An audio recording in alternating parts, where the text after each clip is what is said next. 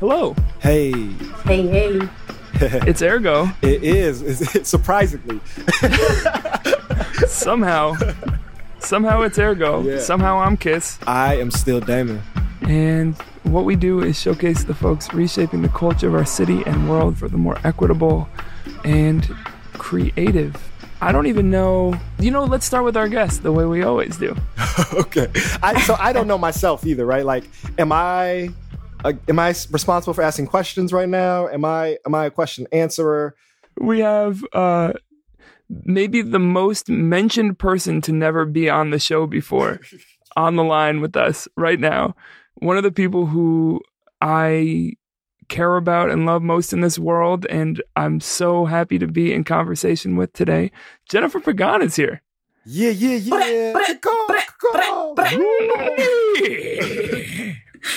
You know? Oh, is that a nay? I like that. It was. You're the first person to ever like it. That's good. I've been just waiting for that. So obviously this one's a little bit different than what we typically do. We wanted to just take some time, the three of us, to talk about what's happened this week, where we're at, what we've seen, and just take some moments to reflect and figure out what happens next on the show and just in general. So why don't we start? I'm just going to start with each of y'all. In this time, how is the world treating you and how are you treating the world? Word. Wow. Never thought I'd be answering these questions live on air. Man, the world has really been treating me abundantly. I'm just really grateful for the connection that I've been able to strengthen with my ancestors and with spirits and with people who kind of really allowed for me to be here today. So the world has just been really beautiful. There's just been an outpouring of love, an outpouring of community, an outpouring of just like collectivity that I've never seen before. After getting your ass beat by the cops, right, to go to a space where there's nothing but love and community is like really healing in a sense. So I feel like it's just been a collective time of reckoning for the world. And so the world is treating those who are in alignment with that reckoning well. And we are getting everything that we need. But I have been treating the world also fairly well, I think, which is why the world has been treating me well. I've really been getting in tune with a more consistent daily spiritual practice that has really helped ground me in my values and in my beliefs and in my visions for the future, for myself, for my lineage, and, for all Black people across the diaspora, all African people across the diaspora. So I've just been really grateful for the time to connect and the time to just listen and the time to heal alongside my people as we are literally building this new world. And I see it changing in front of my eyes. So it's just been the most gratifying, the most exciting time in my life. Yeah. Really grateful. Yeah. Dame? I mean, answering this question could be the podcast if I really get into it. The world is treating me well right now. I'm receiving literally more love than I could take in, I need literal, tangible help receiving the love. So that is a privilege and an abundance that I'm so grateful for. But the world itself is even though it may be scary, it is so beautiful right now. And so I'm just really, really happy to be a part of it, even though, I had to experience some harm and discomfort, even that. Because it's manageable and because I feel confident in the ability to heal from it, I'm grateful to have been in the position that, one, more people did not get hurt, and two, what it has allowed, in terms of being able to help and articulate this moment. So there's these two beautiful converging things of everything being up right now. Is one, there's this foundation of 6 or so years of work that prepares us for this time, but then also being directly impacted in real time by it gives us a responsibility, but also a position and a power and a space for accountability that I am grateful for, even though, I don't want to excuse how fucked up the shit was. And I'm treating the world, I love the world right now. I'm so charged up. I just want to be in the world 10 times more than I already am. I think, again, kind of in the first piece of it, what I'm really feeling is grounded in myself. I'm feeling a confidence that I'm wanting to exude. You know, I have struggled to remain grounded in that, even when I know it. It's hard to always feel it, and I can't help but feel a confidence that I'm standing on in terms of my treatment of the world. Also means holding shit accountable, and calling out lines and not being accommodating or being passive. So there's just like a lot of shit that I had taught myself to swallow for 27 years. And just within the last 4 days, the amount of, no, that is not okay. No, that is hurtful. No, that is contradictory. No, we can't move in space like this together. You know, you can't be in this coalition and go on TV talking about praying for the good cops, right? Like there are just lines that I would have been passive on, but my responsibility to the world in this time is pushing me to a greater sense of responsibility. Mm. So, for context, correct me if I'm wrong, I don't think we need to go like beat by beat.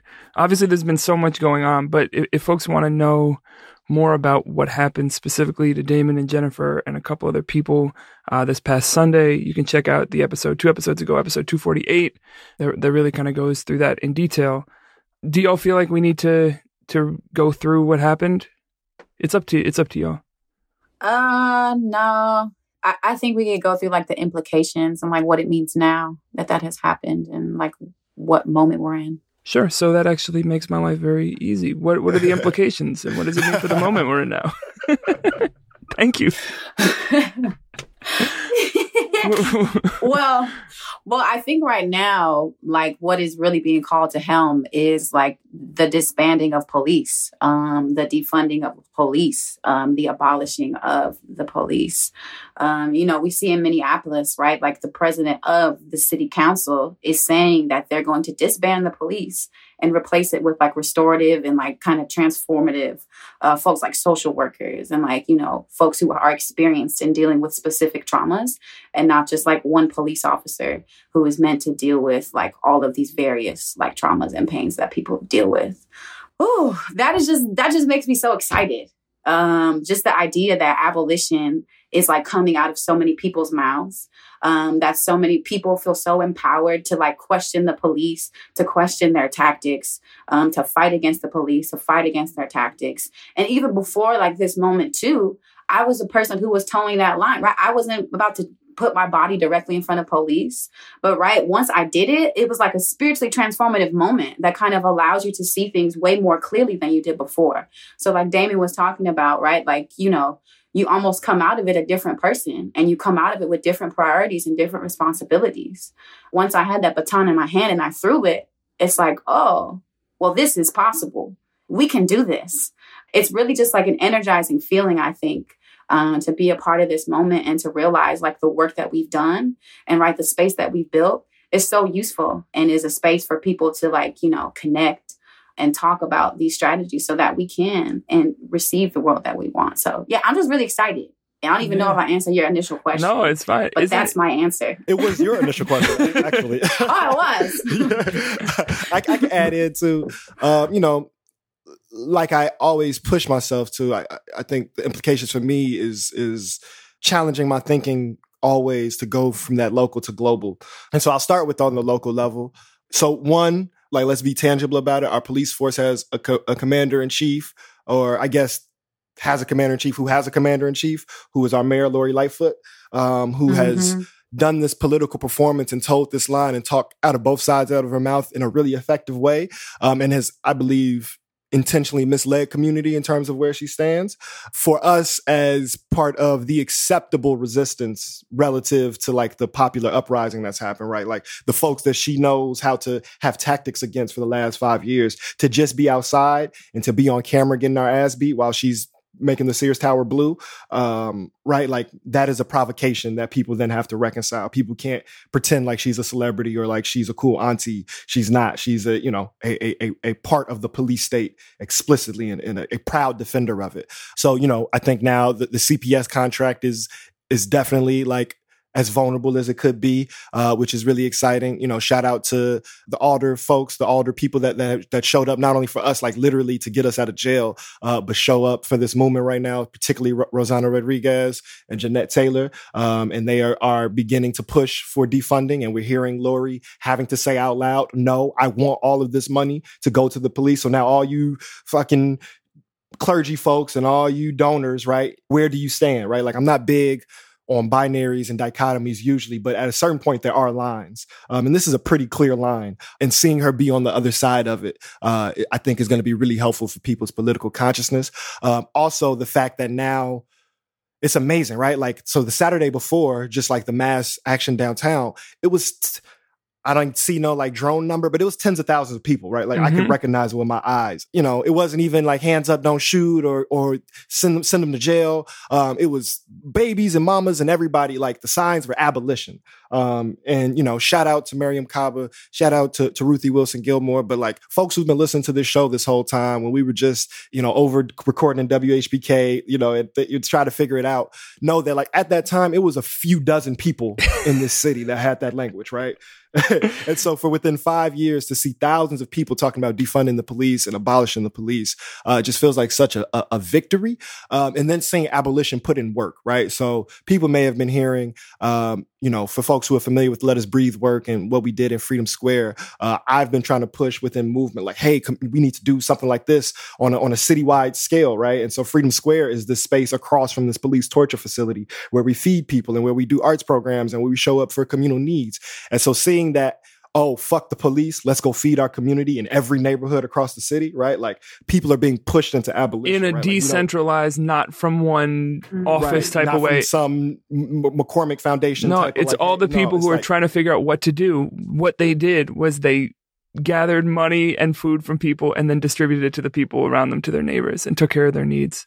And so it's just so affirming of like, man, we wasn't tripping, or we wasn't like, isn't it weird? Do it too much. Yeah.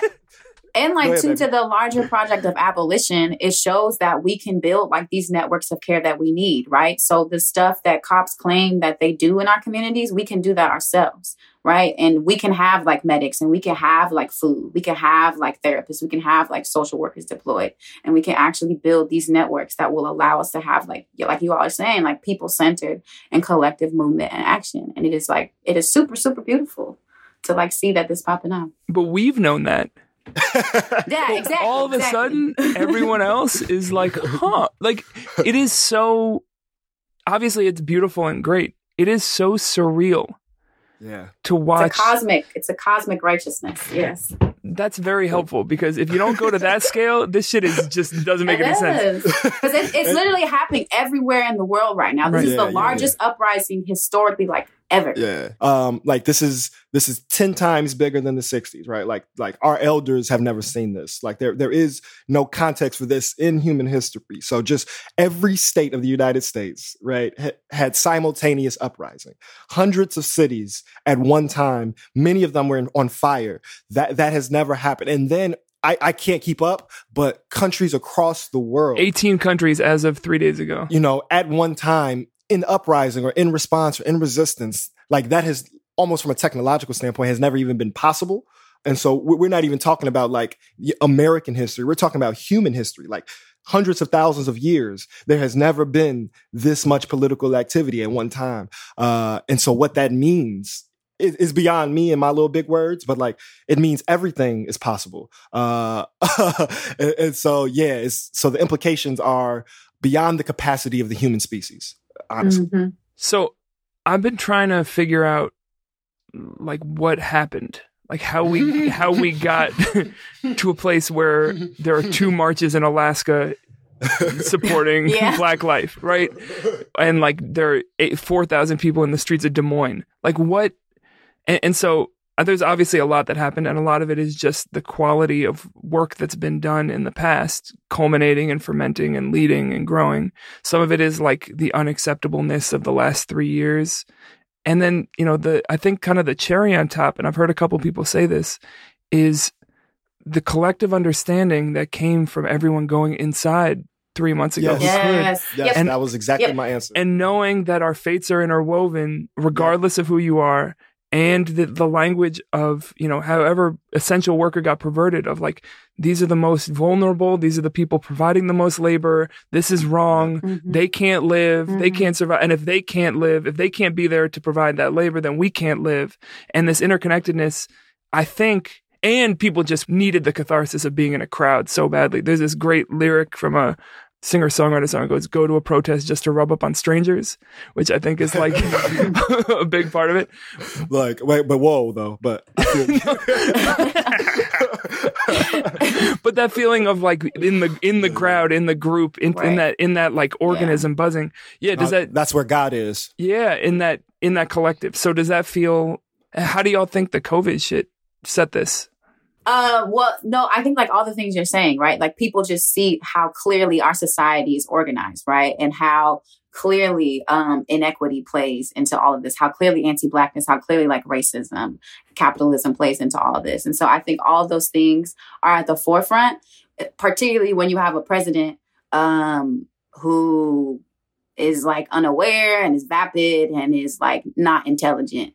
People are seeing right in front of their eyes, like how this world works and who is allowed access, who was allowed power, right? Because we saw like Wall Street get bailed out.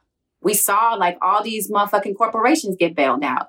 But literally like essential workers dying, people not having protective equipment, nurses having to wear bandanas, right? So people see like this very clearly. So it's like that other like just call to action moment, right? Like me getting like my ass beat by cops made me see things more clearly, right? And the fact that people are seeing all of this pain and all this inequity and all this anti-Black like racism during this time is like making them furious, righteously angry.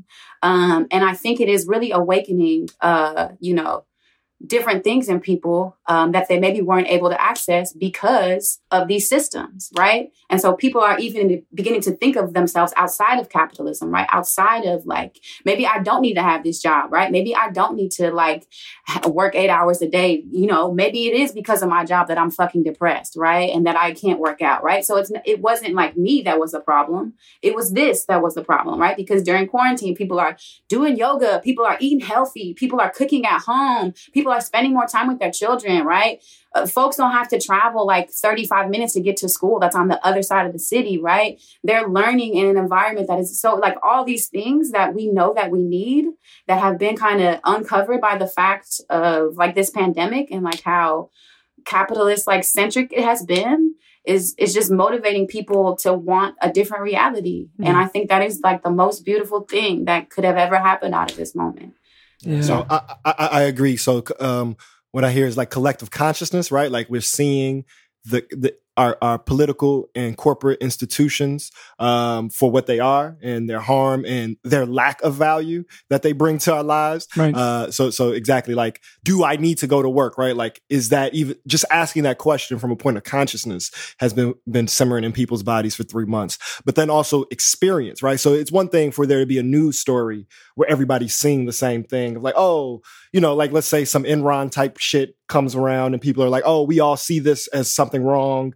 And like, this is a microcosm of our system at large, but I'm still doing my damn thing, right? Because we were forced into collective experience, whether it's people in Hollywood, people in middle America, people on the South Side of Chicago, since there was this, we all can't go outside. We all can't move freely. That also meant that people were not burdened by these oppressive responsibilities that we have. Right. And so when it's like, oh, I want to go outside right now, it's like, yeah, bet. Like the only thing stopping me from going outside is my spirit of not wanting to get people sick, but there is not these other pulls on us right now in the same way. So like, for example, during Freedom Square, which is 1/1000% of what we're seeing right now, motherfuckers fucked with it, but a lot of people had shit to do. A lot of people had jobs. A lot of people were like, I can't sleep out here. I can't give a day to be able to maintain my body, to be able to uphold all these responsibilities. A lot of that was wiped out. We were able to do it because we ain't had no job. So it was easy for us to say, fuck it. Well, and plus, of course, as they always say, we were funded by the globalists. So we were all getting rich from that too. So that's really helpful. Oh. Yeah. Yeah. And so I think the collective conscious and collective experience, and that experience not just of the pandemic, from what I heard from, Aislinn from BLM Chicago when talking to folks in Minneapolis before things even went to another level, was that this is not Ferguson. This is not Baltimore of it is only, the organic spirit and rage of young people. There are also organizers who've been building for the last 5 to 6 years. There are also, like the memory. It's not just like the historical memory, the physical memory and experience from Philando Castile in 2016 was in the people. So it's similar to how we have Dorothy Holmes and Orewa and the family of Pierre Lowry and, Martinez Sutton here in Chicago that tangibilize our resistance and lead us. That was the same folks who were saying, hey, you can't make this a good cop, bad cop conversation. Look at all of these mothers without children right here. And we know how to organize. We already know the chants. We know direct action. We've been doing the teach-ins, right? So movement building, as what we've been trying to cover in this show, it did something, right? Like people were ready to say this shit. Yeah. And that means that we've been working. Yeah. You mentioned earlier, Dame, like the difference between any historical moments. The amount of people who are out who I never thought I'd see out, or just the amount of people wrestling and discussing this. And I think, like you said, a lot of it is the fact that people don't have other shit going on. And that sounds like glib, but I don't think it is. It's like they have the space to look at this and they've realized they've been fucked over in the last 3 months. Like you got to see it in real time. And what that's created, both in the tangible is what you named, Dame, but also in general, is that the reforms that were posited as the like most progressive, acceptable thing 3 years ago are now laughable. Like DeRay can try his little, oh my God, wow! But that shit people aren't going to go for now. Like if your statement right now is that we need body cams, like not only will we say that's ridiculous, the general populace will say that's ridiculous. People who would have said that was too much 4 years ago would say that's ridiculous now.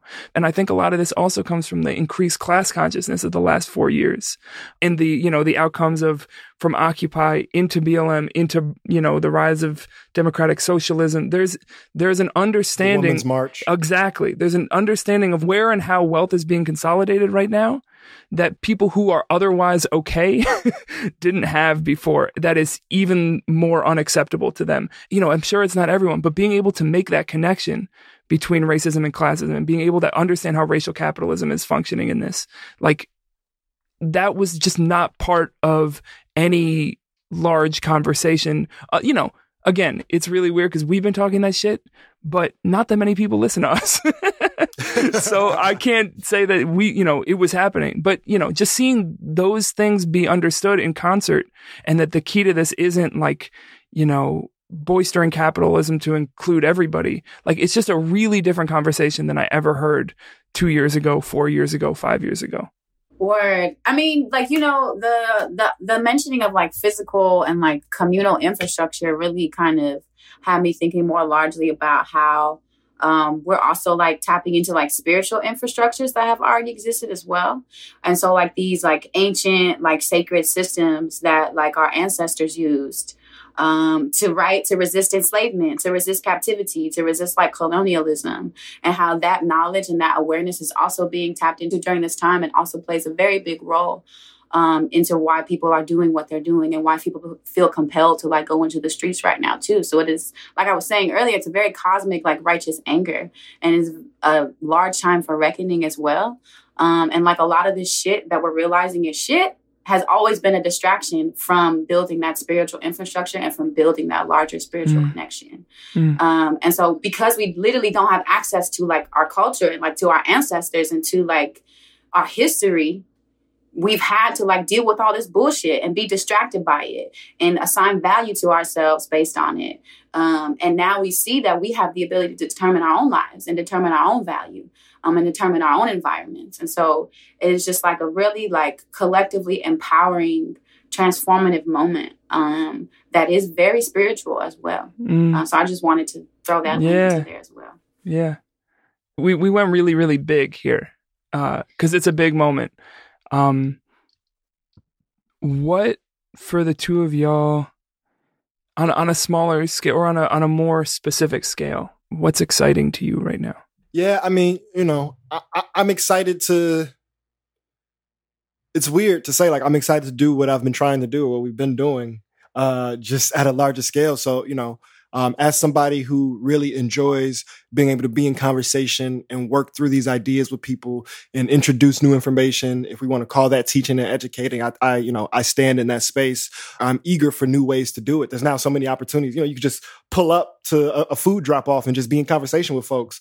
There is the mass activity that's really important. And I want to lend myself to it because I definitely see the value of it. And it is an entry point for so many. But I'm excited to see that, similar to us not knowing what we were doing in 2014 and 2015, there are new spirits that are taking to the street.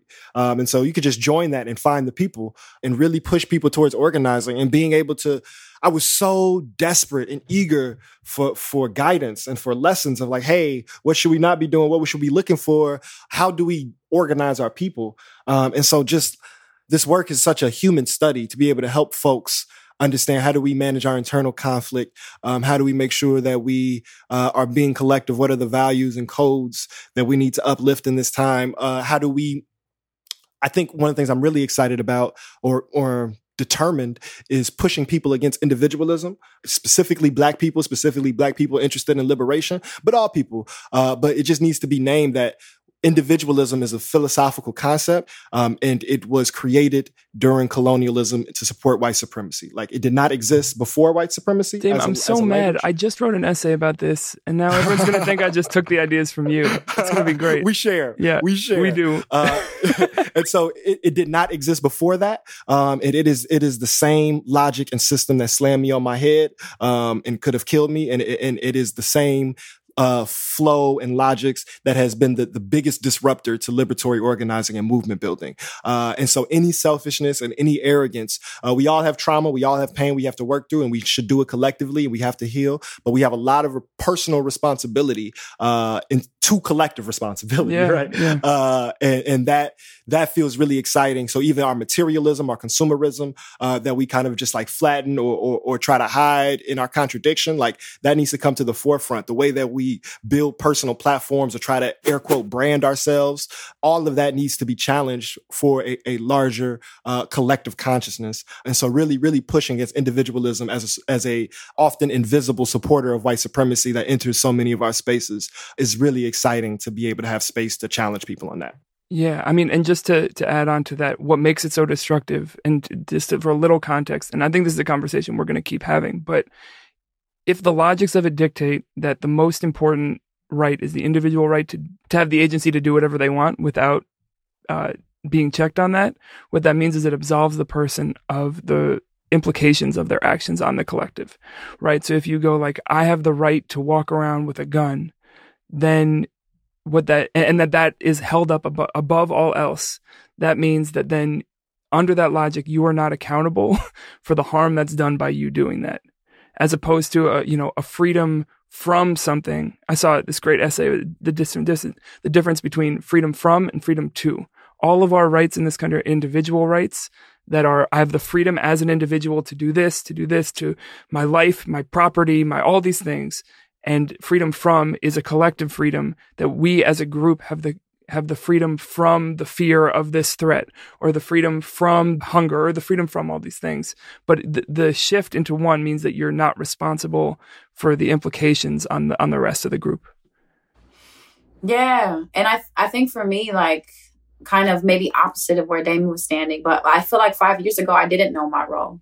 I wasn't like screaming abolition at the top of my, you know what I'm saying? I was really trying to figure out how I would move within this whole sphere and this whole like orb of things. And so I feel like now what's most exciting is just that, right? Like finding and embracing my role within the collective and figuring out how I can best use like what I know and what I have to support, right, this creation of larger systems of collective care that kind of exist outside of like capitalism, that exist outside of like this dumbass like constitution, right, that exist outside of like all these things, right? And so I'm really like excited to see that people know that they have the power and the wherewithal to create the world that they want, right, and to create structures like within their community, on their blocks, right, that will nourish their bodies, that will, protect the people in their community. And I'm really excited that people are moving into just talking to each other more, right? And just like interacting with folks on a more human level, and being more empathetic, and being more understanding of what happens to you and like what you experience and what happens to other people. We're just all interconnected, right? So the fact that someone else is hungry should also like affect me. The fact that someone else doesn't have a shelter, doesn't have a home is also connected to me and like my liberation. Just this real collective pursuit of liberation that has been really beautiful and empowering for me. Building off of that, I've been really having this wonderful feeling through this, and it goes to what both of y'all said. Maybe it's just experience, but I also think it's from learning and thinking about these things and building ideas around it, of just not feeling timid and not feeling scared, to be honest. There's just and I was talking about it in therapy yesterday. So we're at that portion of the show where Daniel talks about his therapist. But she said this really powerful thing about the difference between fitting in and belonging. That in the metaphor that she mentioned seeing was, you have like a head of garlic and there's one clove missing and there's an orange slice that fits in perfectly, but no matter how well it fits, it's not a piece of garlic, right? And I think for, just personally, and then I would hope that this is happening for a lot of people who have been in this work, it's just so much less about fitting in and conformity. It sounds like it's a collective process, but it's actually not, right? It's about retaining power, but creating spaces where people can belong as their full selves. That's collectivity, right? That's not conformity and uniformity. There's space for everyone in our community here to be able to bring themselves to the table, and then we can figure it out from there. But just personally, in the last 3 days going through my small removed version of all this and contributing in the ways I have, it's the first time in a very long time that I haven't felt like an outsider or like I was trying to fit in. Like who I was and what I was bringing was just what I was bringing. It's just who I was. Exactly. Just doing what I can, and then when there are more people doing that, the pressure feels so much less on the individual, right?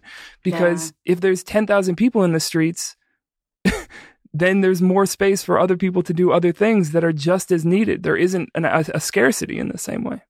Does that ring true for y'all at all? When you compare it to how this felt 4 years ago, of like, there's a home for me here? Yeah, I think for me, I definitely feel that so much. I think you hit the nail on the head. Is that the right metaphor? Whatever. We're also going to invent. I'm now going to invent a sound effect for hitting the nail on the head. So, folks, get into it.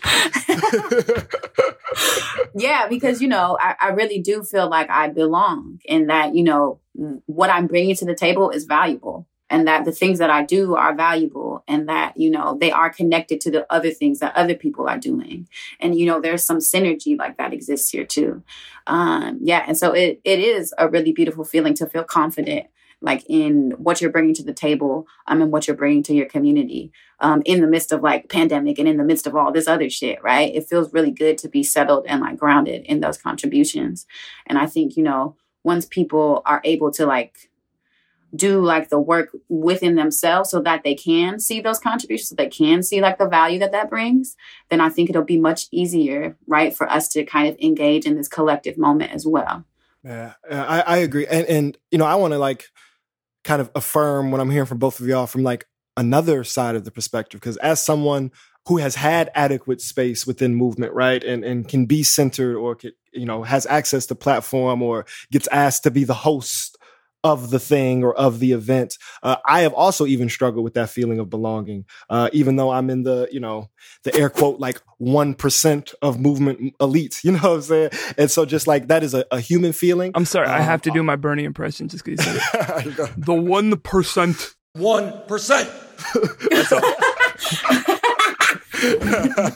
so as somebody who gets a lot of space, I have felt that, and being able to move past that, and just saying that is a human experience, right? Like our society has not given us the tools to live together collectively.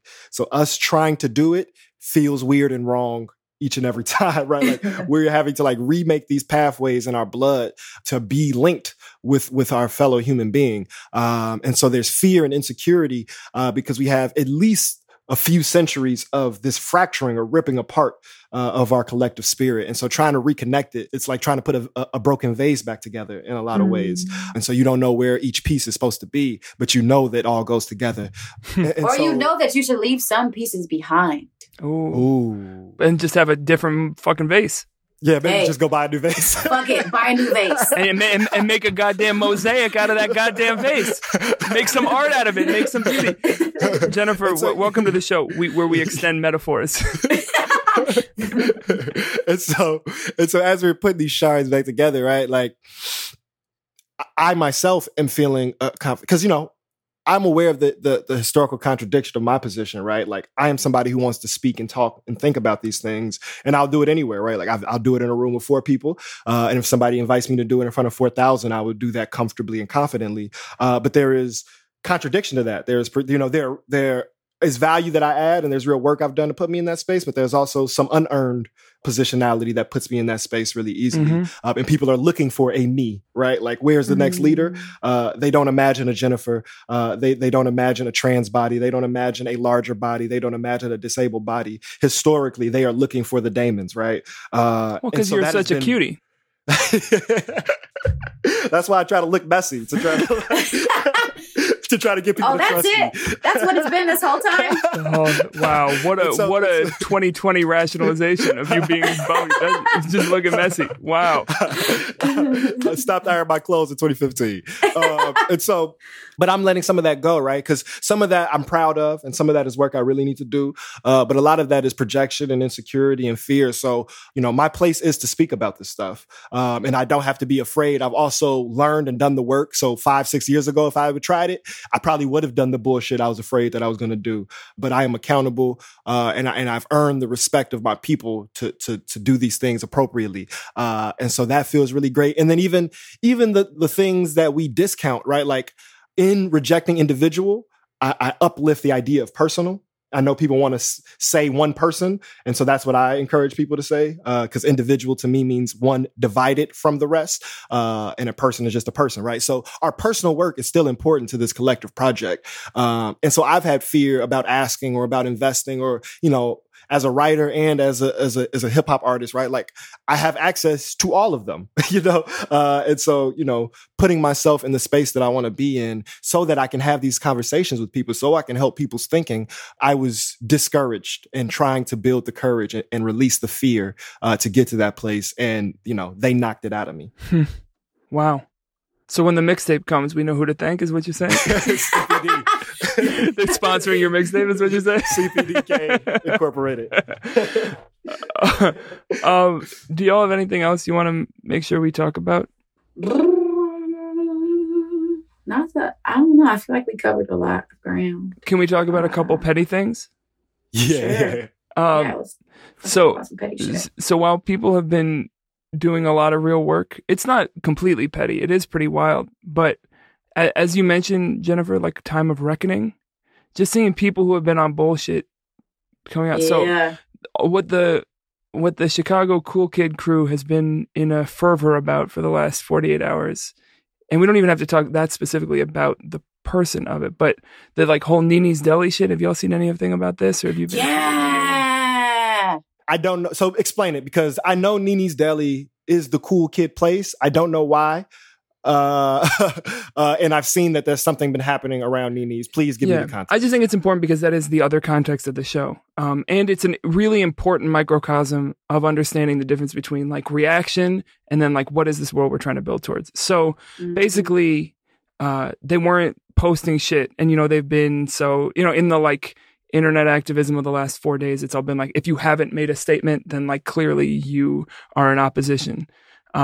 Which to some degree I think is true, but it's also just like people who are doing work in other ways. But anyway, and then they asked the dude Wani who runs it and whose parents started the restaurant, and he basically like refused to say Black Lives Matter because it was like He supports Black life because everyone was made in Jesus' image, and it became this like evangelical church thing.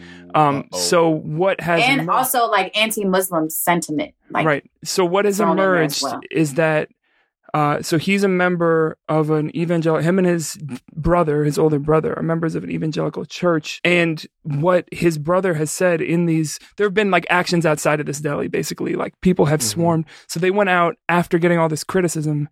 And he started standing on the corner and preaching. And people started coming and talking back and talking shit. And then they called the cops. Fuck them. Right. And so yes. And what his brother has said. And so it's his older brother, I believe. Because a lot of people were saying, like, this dude's been fake. He's actually also gay or queer. And so, like, he was kind of being outed in that way, and that was obviously contradictory. But then his brother saying, no, we sent him to conversion therapy. And so he's not gay. Jesus took care of that for him. Oh, my God. So what I'm watching right now, and I'm glad that was y'all's reaction, because this is actually the only reason I wanted to bring this up, was not just to spill, quote, spill tea, but the heartbreak of seeing the pain and the trauma that causes people to not be able to be in solidarity, right? So what are all of the reasons why someone can't bring themselves fully to support life is because of, perhaps in this instance, and I know for other people, all the ways that they've had to pull themselves back and not be able to belong in order to fit in. And, you know, this isn't to defend the stance or the restaurant, but it just, that was the emotion that I had as I watched this and watched it unfold, is that this is a person who, regardless of what they think, is now having this public airing of what is clearly trauma around their sexuality from their family and from their social institution. And so I just want to ask that if anyone's hearing this who's involved in those conversations, like, make the critique without weaponizing his queerness and that story against him. And that applies across the board, is that the ways that we call people out or call people in, regardless, it is ineffective, not to mention more harmful, to weaponize those pieces of them against them. And so the critique can be made, and I still feel in it, but I just felt really, really bad watching this all unfold for this man who's being put himself in a really terrible position. I just wanted to make sure we said that at this moment when... Yeah, I didn't even know, like, that additional layer. The only thing that I knew and that I had seen, like, happening was that, like, he was, you know, just expressing, like, you know, anti-Muslim kind of, like, shit, like, while he was outside of Nini's Delis, and then they kind of evaded accountability and turned off the comments on their posts. Oh, yeah. I mean, the shit is crazy. Yeah, like, they were saying I didn't even know shit. that added layer. And that makes it just so much more heartbreaking, I think. Than, like, my initial reaction to it is that there's just so much, like, trauma that is, like, within this. Yeah. I mean, it's you're right, Dan. You made a great connection. Like, it's so central because they find the police from our communities. Right. Like, this whole idea of this disembodied white, like, yes, it is a white supremacist space, and white men have disproportionate power in there, but there are plenty, and especially over the last 4 years, right? Like, all the billboards y'all saw for CPD hiring all up and down the Ryan, you know, of we're going to high school fairs and we're blah, blah, blah. And it's this many benefits and rewards, right? Like, they do a really good job of finding and creating these divisions within people, right? So, like, the church, which is something I'm even becoming more boisterous about, and their relationship to state military power, you know, it is a deep thing, and that policing is homophobic. And also, right, that policing is more than the gun and the badge for me, right? Like, it's something Miriam said a lot, was that we're not calling for the abolition of police, we're calling for the abolition of policing. And there are many different roles that do policing. And we do that in uninstitutionalized ways all the time. Yeah. And we are supporting it all the time. And so, you know, conversion therapy is policing, like, literally, like, that you are policing someone's body, their autonomy, right? Like, the church, in most of its blanketed morality, is a policing on people's behavior and consciousness. And, you know, people go to good churches and blah, blah, blah. It's nuanced. And we've had this conversation in many ways pulled out over the years. But as a whole, I see it too often. And so, like, yeah, that is something that I want people to really start to question themselves about, is that it's very easy to just go oink, oink, middle finger up to the folks in the uniform, and then come back home and remain in these like abusive, dominant type of ways, even if it's not physical, within community, within ourselves. And abolition is a holistic transformational process. It is not just about city budgets, even though that's probably where it starts. Yeah. And to that point, that can happen in religious institutions. It can also happen in your families. It can happen in your jobs. I mean, what I'm seeing so much right now, exactly, is people pushing back in their respective spaces against the ways that these logics of policing and anti-Blackness are implicit or explicit, right? And that's what feels different. It's like, yes, there's a shit ton of people in the streets, but I was talking with my brother yesterday about this, and I was saying, like, you're not far from where this is. You're not on the outside of where this is happening. There's no one place where this is happening. If it's happening in all 50 states, everywhere is where this is happening right now. This is happening on over people's family dinners, and happening at people's staff meetings, and happening on their Zoom calls, and happening when they sit in quiet at the end of the day with a drink in their hand. There is no outside of this right now. And so that means that everyone is implicated to figure out what they can contribute, and to figure out, like, how do they do that transformational work personally and communally. And it sounds really daunting when you haven't been doing it. It is like the most gratifying thing in the world to work through and to get to a place where you feel like you and the people you love and the people that you're connected to can be their whole selves. And we don't have to be using violent logics on each other. Anyone who's listening who feels like they're on the outside, you're not. You just have the opportunity to be doing this where you are. Yeah. And that was probably, you're speaking right to what I'm feeling like my biggest takeaway is right now. Like, you're provoked, you're showing up, right? Now it's time to organize. And I'm really intentional about trying to demystify that word. There's been like some cachet and even some like latent elitism in the idea of like, who is an organizer? Thanks a lot, Obama. Right. Oh man, please don't get. Well, all right. That's a whole different episode. I'll do that next week. Y'all already know where I stand. If you've been listening, if you're a new listener, man, he's a piece of shit. All right, that's you got it off your back. So yeah, let's think about organizing in a few ways. What the word is, just to like break some of it down, because people come to us like, what should I do? And organize, like basically the dictionary definition is something close to coordinated and collective decision making, right? And so first of all, most households are an organization or an organized unit, and so it can really literally start there.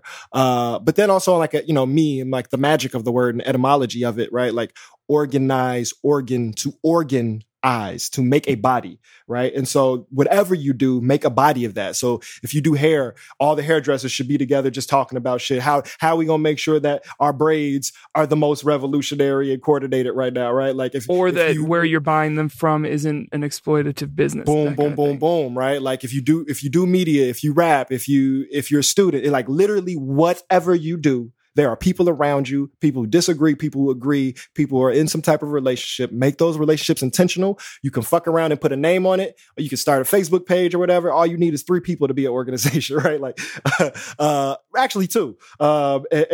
And just organize with your people. You may organize and make mistakes. You may be contradictory. There's a lot of political education that can come.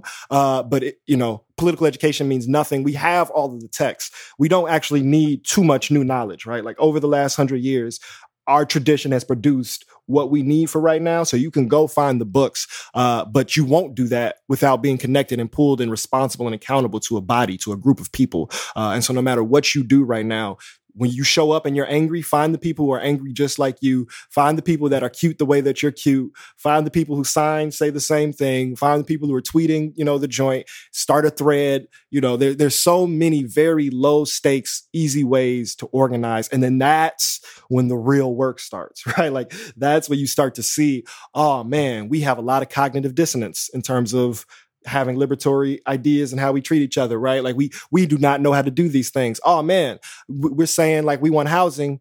Who in our community knows how to repair these houses, right? Like, oh man, somebody's hungry. We need to figure out how to get them food, right? Because we care about them. Oh, these are all the steps it takes to get food free, right? Like, oh shit, look at the system that is in our way of trying to make this open mic. Like, if you just organize, you'll find all of the systematic issues then come to the surface. So find your people and do it intentionally. Don't just be retweeting. Don't just be emoji and fist up. That is a great start. We will never criticize anybody's entry point. You should be very, very proud of yourself if you are activated or provoked right now. Don't feel late. It is never too late. But now your mandate is to go be intentional and to stay in the proverbial streets, even if that doesn't mean you're walking down an avenue. And I just also, too, wanted to point out like this language of organizer and how I even felt it was like limiting me and my abilities and my capacities. So some language that I've been leaning more towards is cultural worker. And so it's the idea that like all the labor and all like the work that you are doing occurs with an intention, right? And you're accountable to like a larger community too. So I even think that goes further than like organizer, right? Because there can be people, a lot of organizers organizing shit, and they may not be accountable to like a larger community. That's the label that I've been working towards good point. To reconcile that contradiction. Also fascist organized as well. So it's not just like it's not just a neutral word. Like you have to be liberatory and anti-oppressive in your organizing. And the term and it's, Jennifer, I'm glad you said that. It's something Damon and I have actually talked about a lot because I've had some similar insecurities around it and where I've kind of come to is like movement worker, right? If there's movement, everyone working within that movement forward is working with it. Like, you know, organizers are one piece, culture workers are one piece. All of the kind of umbrella for all those things is people working in movement and moving it forward. There's so much more space in that because whatever you do, you can do in service of movement. If you're an accountant, you can do that in service of movement. If you're a landscaper, go do some free accounting for real. Because these Cash App donations are about to be a disastro for nonprofits. But yeah, that's at least for me what's been the helpful kind of umbrella term. So thanks, Damon. You're welcome. I love you guys. Love you too. I think we can wrap that. I mean, we're gonna keep talking. That's what we do. But I wanted to just ask y'all the same question we've been asking people through the whole On the Line series to end, which is a two-parter. What can folks who are listening who want to be contributing to your work do right now?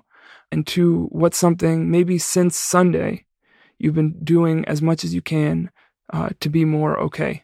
Sure. I mean, you can hit up Let Us Breathe, Cash App, and PayPal if you have financial support available.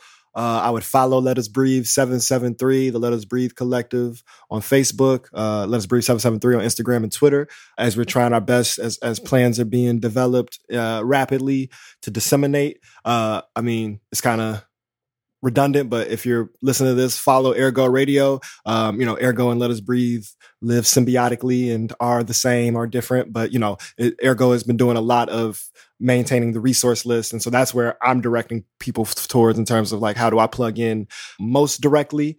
Anything else on support before we talk about how we being okay?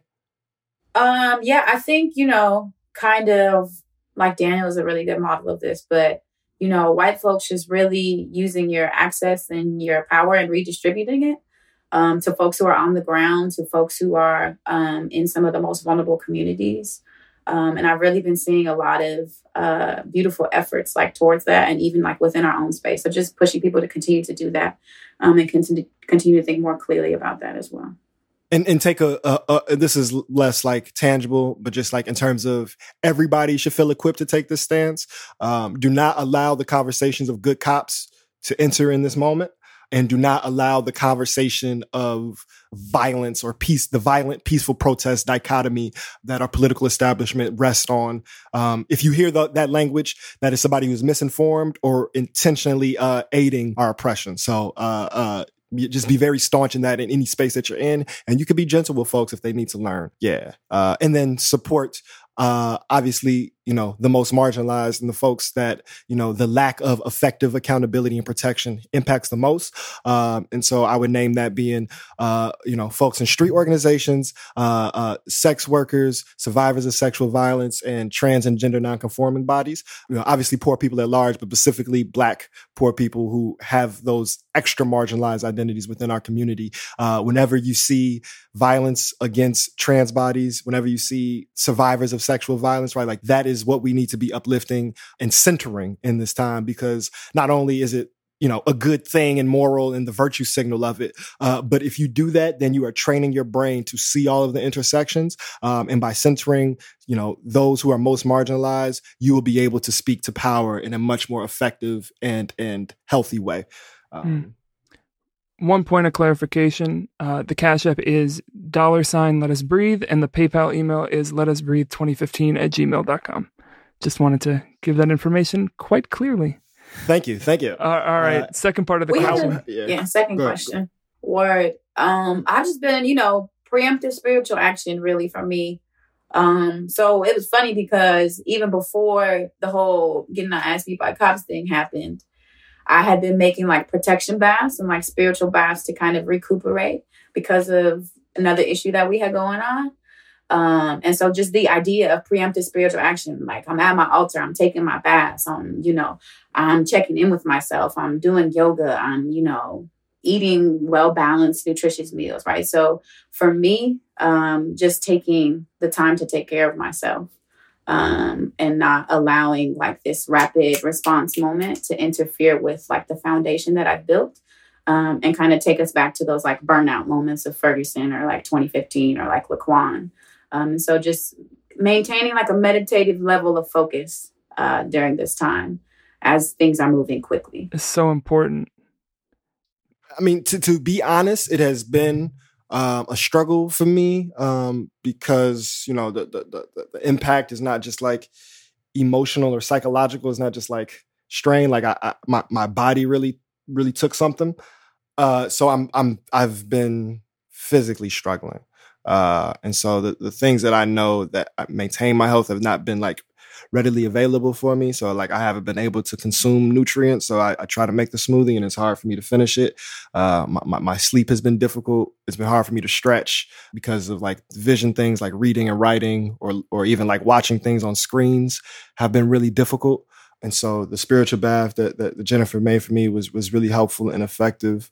Yesterday, being able to like leave the city and go out to my dad's house, which is about, 35 or so minutes away and kind of be out of the like the politics are kind of like in the walls of our house. And so I feel it all. And then like breathing room offers some reprieve, but it's also a very high charge space right now. So just getting out for a second and knowing that that was okay was really helpful. And then lastly, like even if it's not a direct like confrontation, just releasing and being very honest and standing in my power and integrity of the things that I'm feeling and seeing, right? Because just a lesson historically, like something that we can never, I think, prevent or preempt is that these high charge times, whether the next one is 5, 10, 20, 30 years from now, they don't just like bring opportunity and bring space for analysis. They also bring up all of the trauma and insecurity of us, particularly pandemic on top of uprising. And so with that, there's a lot of shit.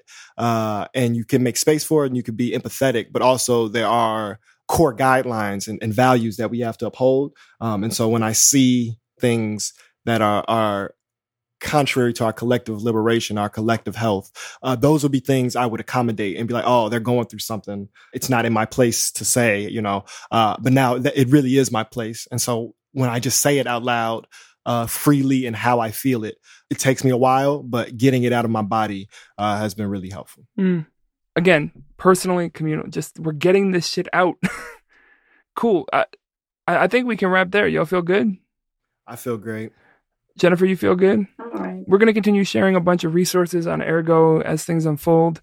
The main thing that I'm trying to shift toward is providing resources for testing and starting to think about getting people access to medical treatment because in the next 10 days, thousands of people are going to get COVID as an outcome of being in these crowds. And it's I think a real test of our politic of like, how can we help, even if we can't fully because we don't have the mechanisms, how can we help provide for that need? So keep an eye out for testing sites information and stuff like that on the Ergo socials as well as other stuff.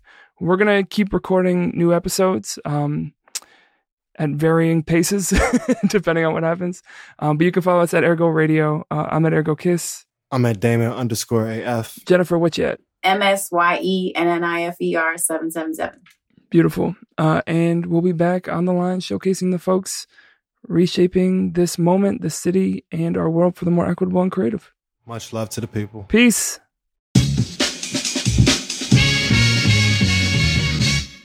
Rosie. Daniel. Oh my goodness. Oh my goodness. Look who's here in the studio. It's me. How's it feel to be in here? Well, I was a little nervous earlier, but now I'm a little more calm. Wonderful. I'm staring directly into your eyes. But we do that all the time anyway. Yeah, but there's not always all this equipment in That's between true. us. Well, maybe this will help. Let's play a game. Okay. So I'm thinking maybe like taboo. Taboo. Like I'll give you some clues and then you'll have to guess what I'm talking about. Mm-hmm. Does that make sense? I know how to play taboo, Daniel. Oh, you'd prefer if I did not taboo-splain? Yes, please. All right, let's get started.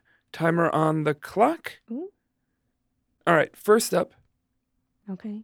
it's an independent podcast app. Got it. It embraces the open world of podcasting instead of locking it down. Mm-hmm. It has no exclusives, Mm-hmm. no premium content, All right. no paywalls. Great.